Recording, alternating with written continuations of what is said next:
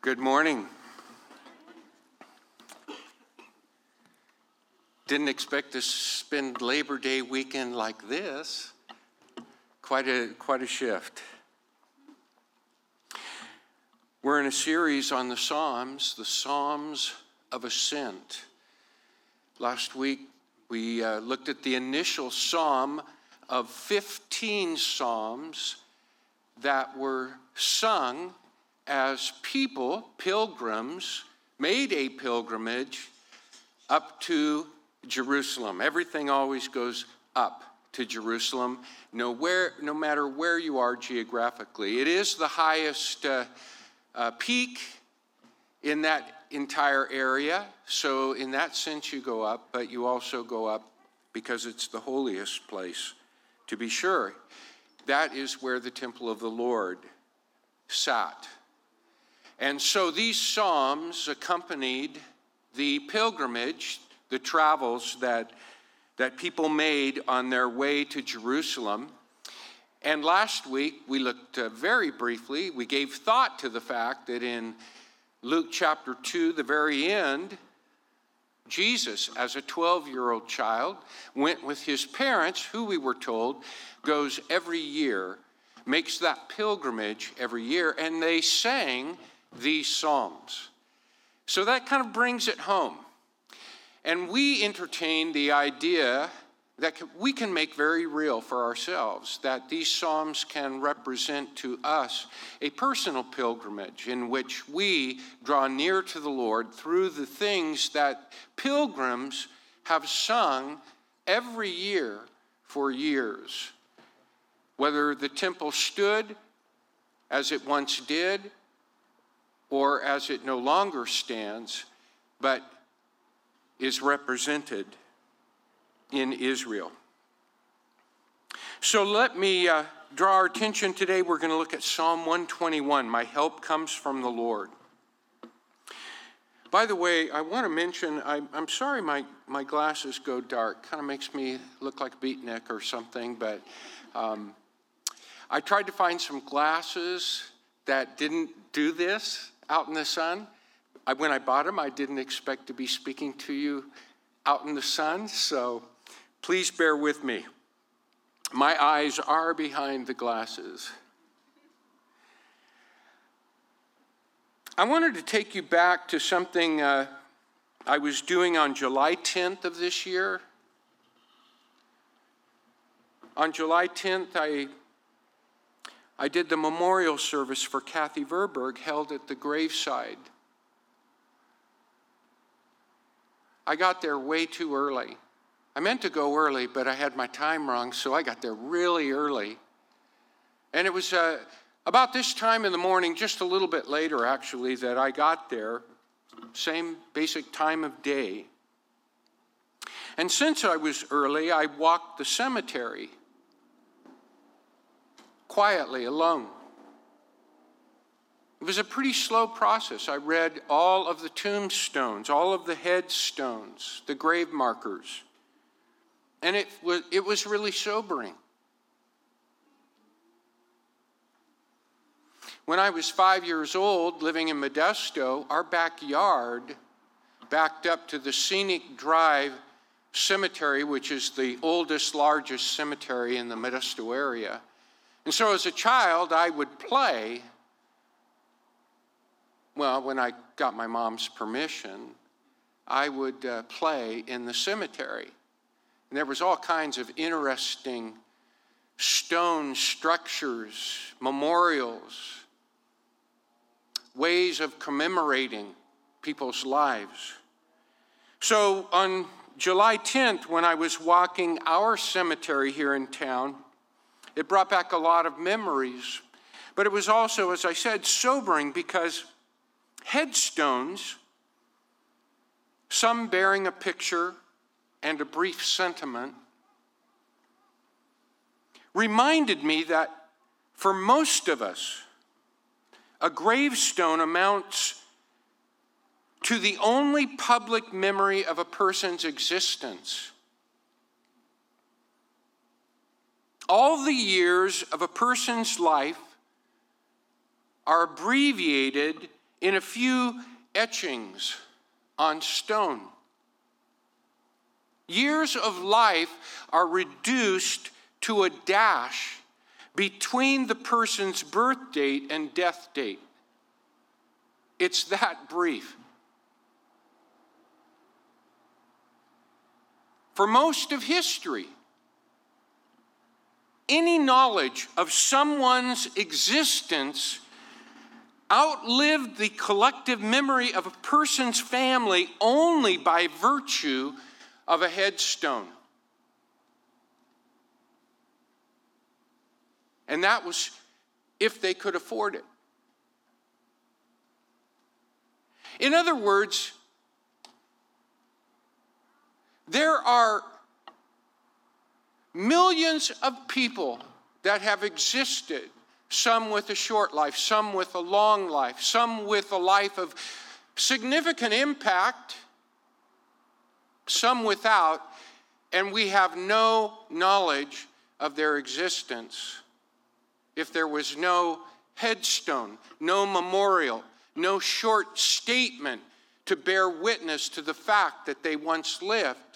Because once their family died, their collective memory died with them. Kind of an amazing thought, don't you know? I do have some Minnesotan in my blood. And that was little more, those tombstones. And by the way, they're the interest, great interest of archaeologists and historians, because they can tell us more or corroborate written accounts of a time that's lost to us that is of interest to us, because some have left writings. But for all that is left, there is so much more that is not. I think that will be changing as long as the internet exists. As long as there is social media, there will be some kind of a record that you can search. You can find out something about yourself, maybe things that you don't want people to remember. People will be able to construct a biography of your life, what it meant, or what kind of an impact your life had. It might be skewed if it's constructed largely from what we leave, what tracks or what traces of our lives continue to exist or have an existence through social media, even after we're dead. A pastor friend of mine has been dead about 3 years. He still has a Twitter account. You can still go to that account and read his tweets. It's sobering. As I walked, I was surprised as I continued to read the headstones.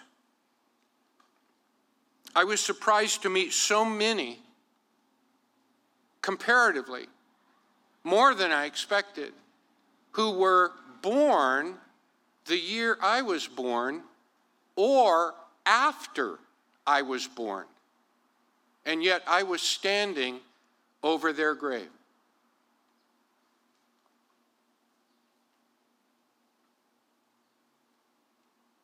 How soon before someone is standing over mine? Do you ever think about death?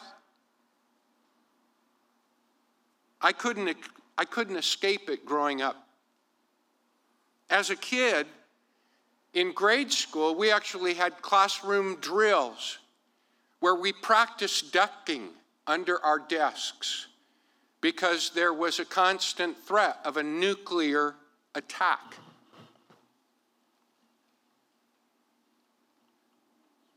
There was a constant threat of atomic doom. And even as the years passed and we became or grew accustomed to that sort of thing, then there was the Cuban Missile Crisis.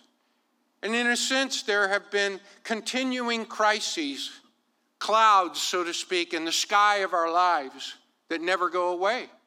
We just become accustomed to living with them. And then, as a Christian, surrendering my life to Jesus as Lord at 19. There's a lot about death in the Christian life. Take up your cross and follow me. Baptism. You have died with Christ and been buried with him. Yes, raised to new life, but there it is. Died with Christ, buried with him. Or Paul in Galatians 2, 19 and 20. Just an example of a constant reference to death because of life. I no longer live, but he lives in me. And then as a husband, at 20, shortly 21. Because when you become a husband, you take on responsibility and you realize you're responsible for another life. And since my mother died 2 weeks after I turned 21, not even a month after I got married, you begin to count every day as though it could be your last. I didn't think I would live past 30. I began to wonder if Shelley and I would enjoy a long life, or if something might happen to her. So you kind of live with that idea that these things are impermanent. They are transitory. They're precious. I don't want to lose them, but they're losable.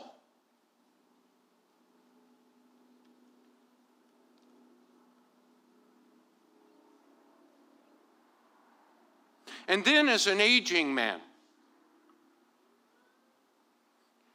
it's likely I have less time to live than I have pastored Grace Community Church. You will get to a point where you feel like you can count the number of years, because people that you've grown up with or watched on television or celebrities, they die.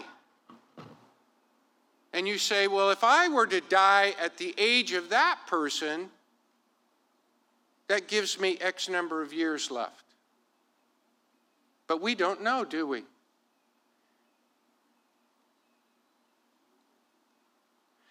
Remembering death, I couldn't quite escape it, but it's actually become a practice. It's called memento mori, remember death. It is a good practice. It brings good things. It might surprise you how much death is really all around us, although in our society, we like to play it down. We like to put it in the closet, keep it behind the scenes, as though it's not real. It won't happen. We won't have loss.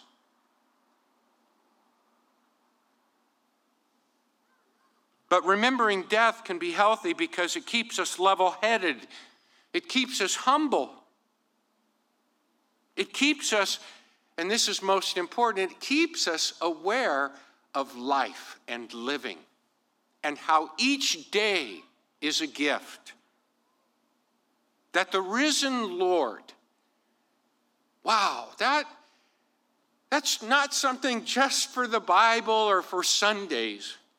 That there is resurrection power that is ours in Christ, because he didn't just die on the cross. And yes, he died on the cross for a real purpose, but that purpose was fulfilled in his resurrection. Newness of life that is ours and that we commemorate, celebrate, and enter into in baptism. And remember, every time we take the Lord's cup, enter into the Lord's Supper, and observe communion, his death and the new covenant, which involves the resurrection. It reminds me, remembering death does, it reminds me a life well lived is not lived even a day at a time, but one moment at a time. and in the fullest sense of the word, lived by faith. All else is either a memory or imagination. Think about it. As a kid, fearing an atomic bomb, it was a real presence. I used to think about it. I used to worry about it at night. Used to think the Russians were going to kick down the door and point a gun at me. My favorite cartoon was Mighty Mouse. It had its heyday in the years 1955 to 67. There was a theme song. I don't know if any of you remember Mighty Mouse. Mr. Trouble never hangs around when he hears this mighty sound. Here I come to save the day. That means that Mighty Mouse is on the way. Yeah.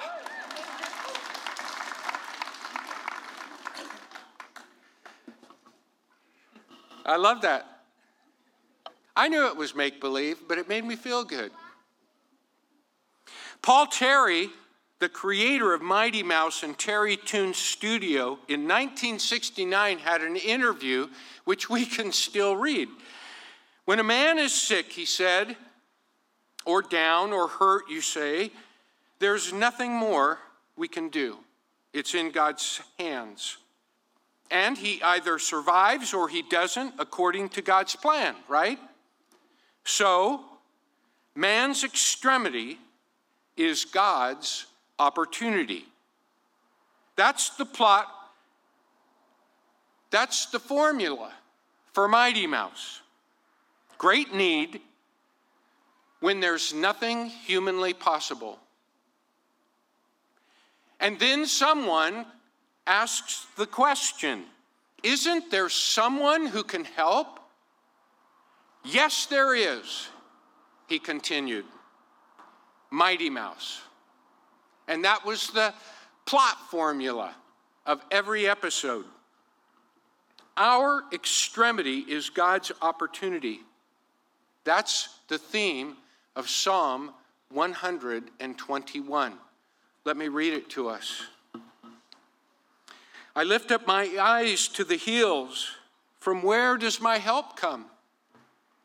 My help comes from the Lord, who made heaven and earth. He will not let your foot be moved. He who keeps you will not slumber. Behold, he who keeps Israel will neither slumber nor sleep. The Lord is your keeper. The Lord is your shade on your right hand. The sun shall not strike you by day, nor the moon by night. The Lord will keep you from all evil. He will keep your life. The Lord will keep your going out and your coming in from this time forth and forevermore. The Lord is my help. The Pilgrim teaches us. The Lord is our keeper and our protector. Those are the three primary themes of this Pilgrim song that are sung. It opens in verses 1 and 2. Our help is, we're told, in the Lord, comes from the Lord. The word for help is a really beautiful word. It's the word azer. Not much to hear, really, to our ear, but that's the Hebrew word, azer. It's spelled E-Z-E-R. That would be how we would phonetically spell it, but we would pronounce it, that E, like an A, a long A, azer. But it's spelled like easier, which I find interesting. phonetically speaking. Here's what an azer is. An azer does what we cannot do for ourselves. An azer gives us help. An azer is our helper. In Genesis chapter 2, verse 18 and 20, if you're reading the Bible and you start at Genesis, this is the first use of azer in chapter 2, verse 18. God makes a helper. He's made man from the dust of the earth. He's breathed life into the man. But it's not good for man to be alone. And so he creates for man an azer.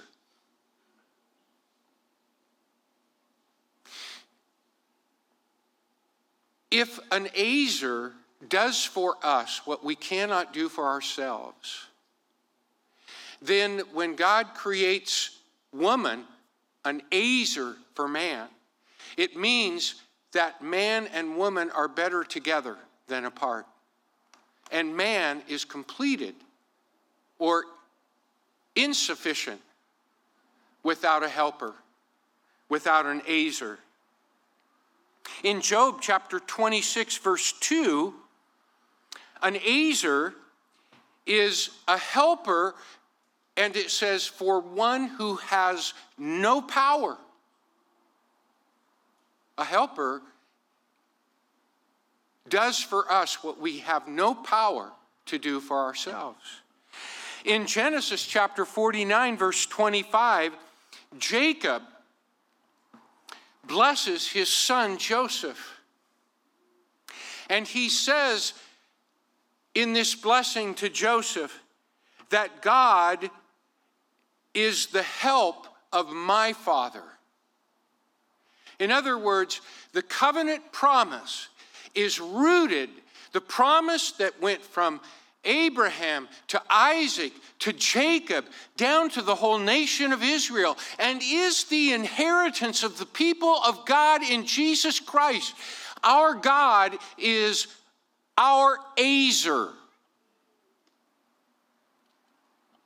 When Paul Terry said human extremity is God's opportunity, he defined the word azer. But God's help is not rare. It's just our awareness of our need that is rare. Because we live in a world in which we want to mask the fact that we're needy, that we need help, that we can't do it on our own. And yet that's not the truth, and each one of us knows it. And yet we try to live as though we're entirely independent, and we need nobody else. How damaging is that for a life of faith where we're called to follow as disciples and learners of Jesus and to lead a life of dependence upon God? Paul revealed how important this is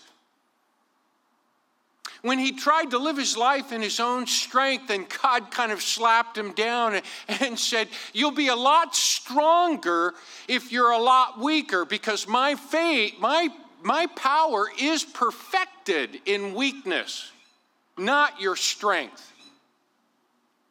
Because in your strength, you're pushing me out of the way. You're pushing me back out of your life.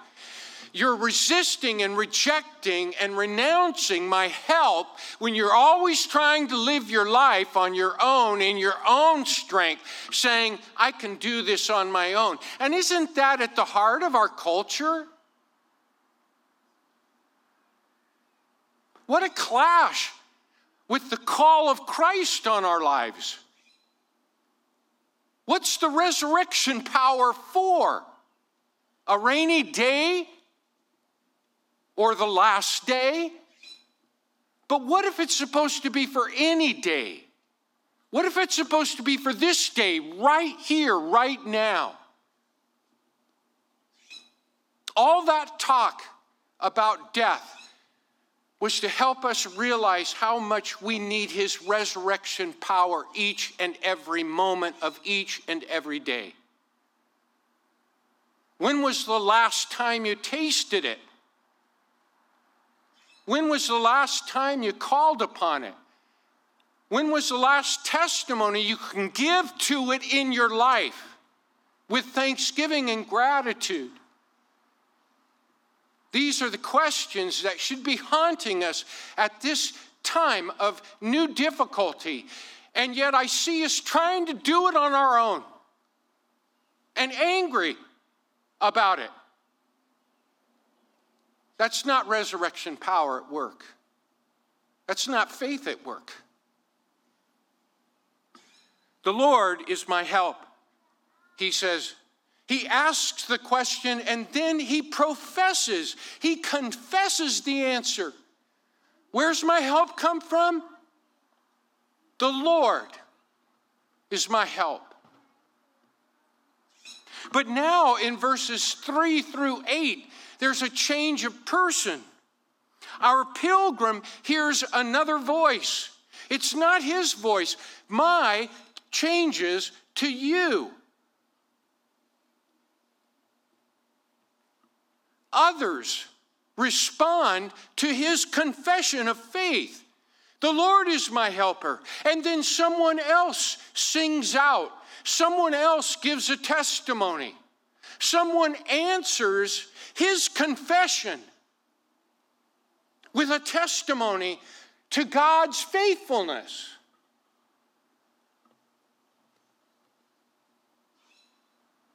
In fact, in these verses 3 through 8, there could be a chorus of 3 different voices. Verses 3 through 8 brings a blessing, a benediction to the pilgrim's profession. And how sweet it is when we have Christian fellowship in difficult times and we say, I'm leaning on the Lord. And our confession that we need the Lord is answered with testimonies of how the Lord works in our lives and his character of faithfulness. And they extol God's character here. He will not let your foot be moved.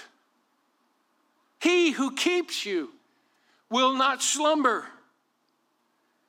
Look, see, take note.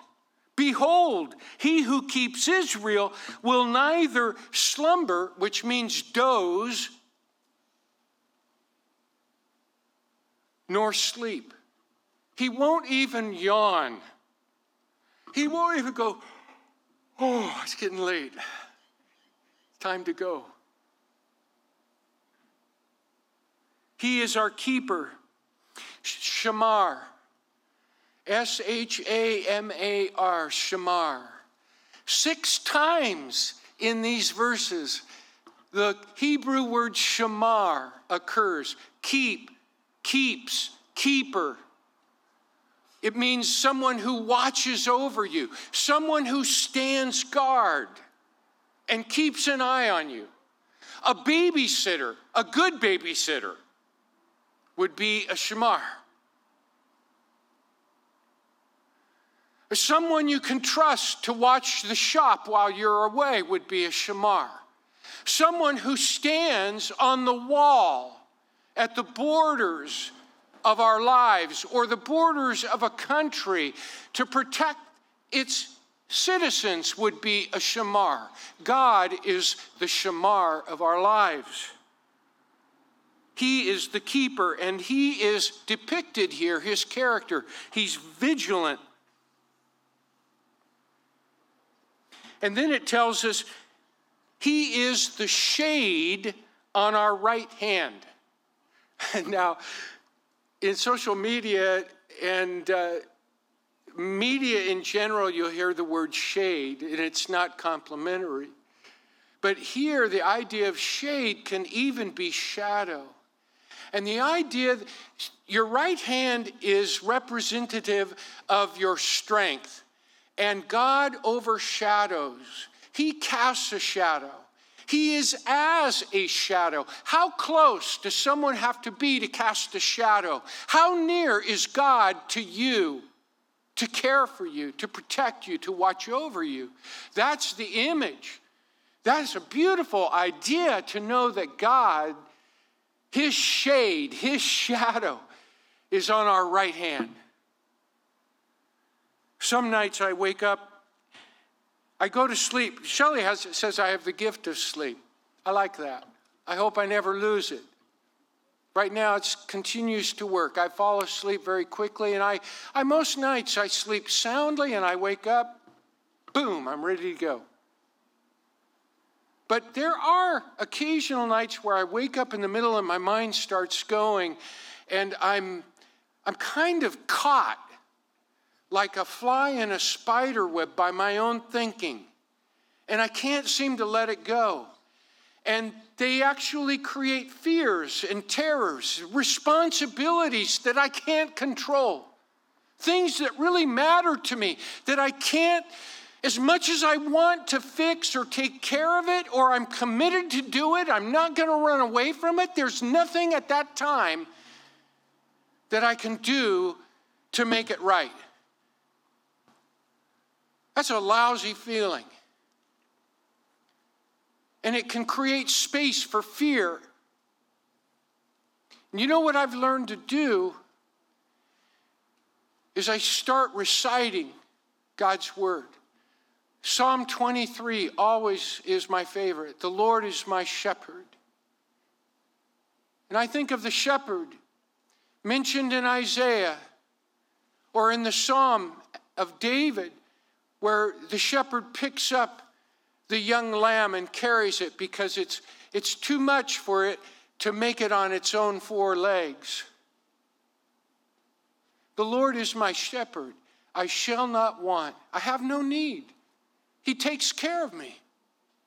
I'm in his strong arms. I'm protected by his crook. No wolf, no fox, no predator can attack me. And I repeat that. Here's a line that we could add to such a Christian mantra. We should have some Christian mantras for days like these. Now we can add another assurance to the Lord is my shepherd, and it comes from this psalm. He will not let your foot slip. He who watches over you will neither doze nor sleep. In verses 5 through 6, as I said, where it says, the sun will not scorch you, nor the moon. And you think, wow, I've never really felt the heat of the moon. But what he's saying is neither the scorching sun by day nor the fears that come by moon. And there were many fears that were associated with the night, and even mania associated with the moon. In other words, day or night, you're safe. As we look to the Lord and find our help in him. David in Psalm 91 verse 4 says, I will sing in the shade or shadow of your wings. So close is the Lord. We are in his shadow. He is our screen, our sunscreen in the day and our screen at night. And so the Lord is both our help, our keeper, and our protector. In verses 7 and 8, the psalm affirms the Lord's disposition toward us. And here it really gets specific and really personal and really quite intimate in verse 7 and 8. The psalm affirms God's faithfulness to us. And this is a Pilgrim-tested testimony that comes from experience. I remembered the words when I thought of God's faithfulness. Whatever my lot, thou hast taught me to say, it is well. It is well with my soul. That was written by Horatio Spafford as you probably already know. He wrote it as he was steaming his way to Britain, where in a previous steamship that had been sunk, his wife was saved, but their daughters were lost. And as he was steaming to meet his wife across the Atlantic, he wrote the song, Great is Thy Faithfulness. No, it is well with my soul. But when I looked into his life, his wife Anna and Horatio suffered considerable losses. They went through the Great Chicago Fire and lost many of their holdings. They lost their daughters at sea. They had 3 more children and lost their youngest son, a 3-year-old. And yet, through all of that, they continued to walk with the Lord, serving the Lord, and continuing to live for him. Spafford's experience seems to make verse 7 a blatant false testimony.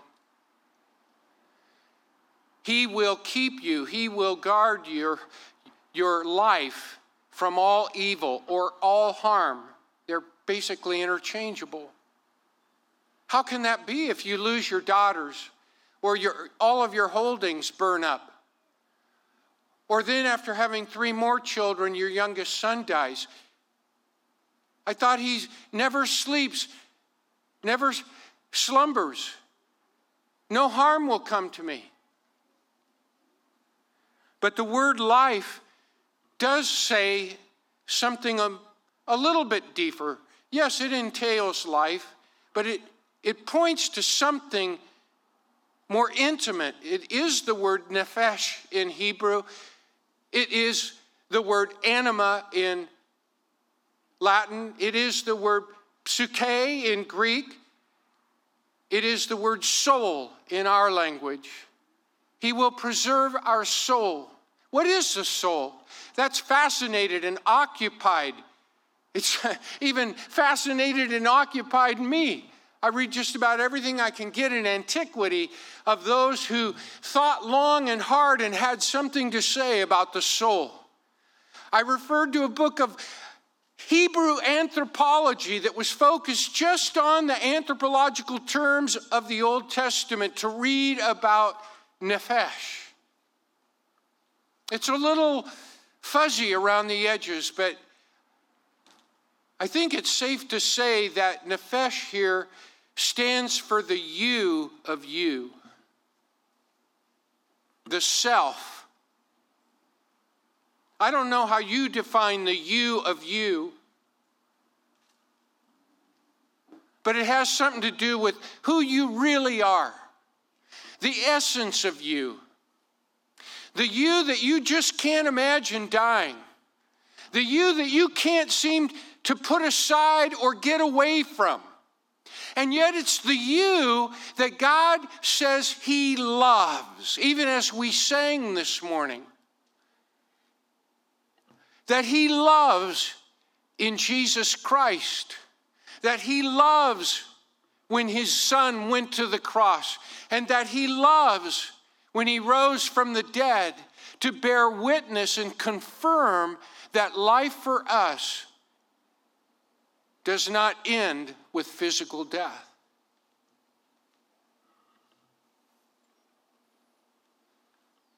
Verse 7 speaks of the Lord who cares more about your soul, the you of you.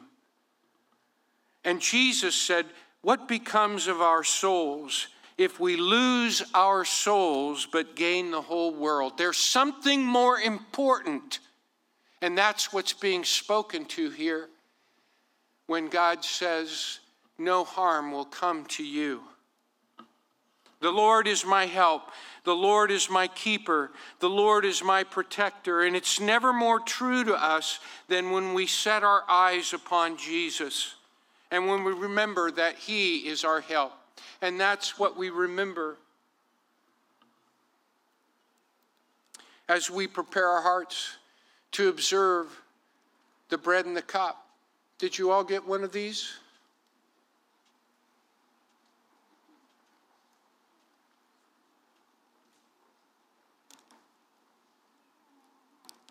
If you tear off the very top part, there's a little wafer.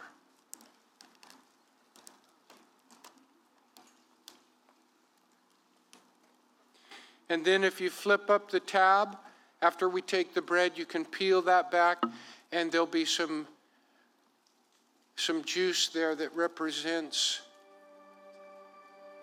between the two, the wafer and the blood-colored juice. It represents the body and blood of Jesus Christ.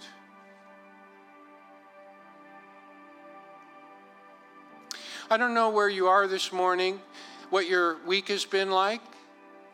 If you felt far from the Lord, or you feel very close to Him. That's why we gather together. That's why we need each other. That's why pilgrims need the testimony of other pilgrims to echo their professions and say, I know that Lord. He's my Lord too. He's my help. He's my keeper. He's my protector. It's good to hear each other say that, to share that experience, to have our souls mingle in the reality of the risen Lord. That's what we celebrate in this bread and this cup. What Jesus has done for us. Both His death and His resurrection in the new covenant. Let's take a moment and prepare our hearts, and then I'll lead us in taking the bread and the cup.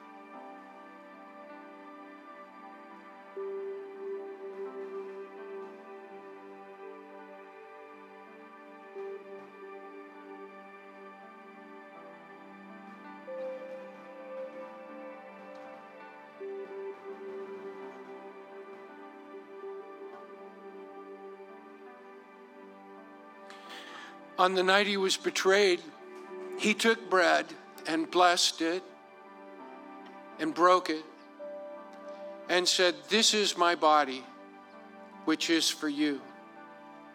Take and eat.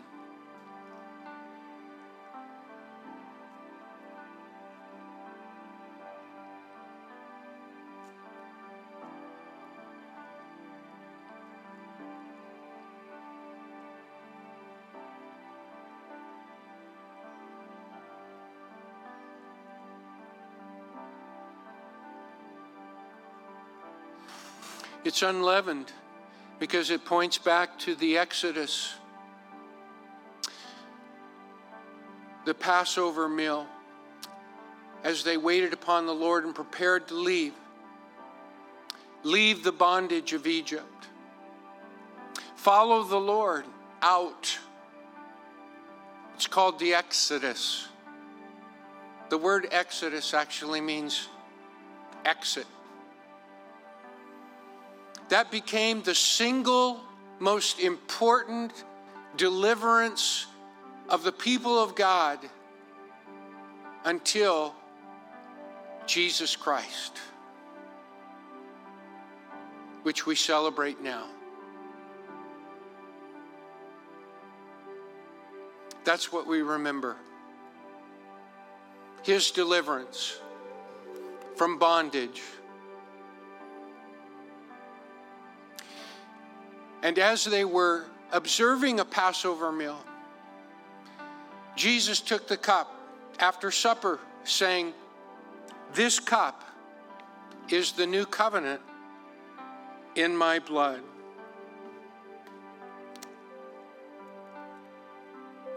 All of you drink it.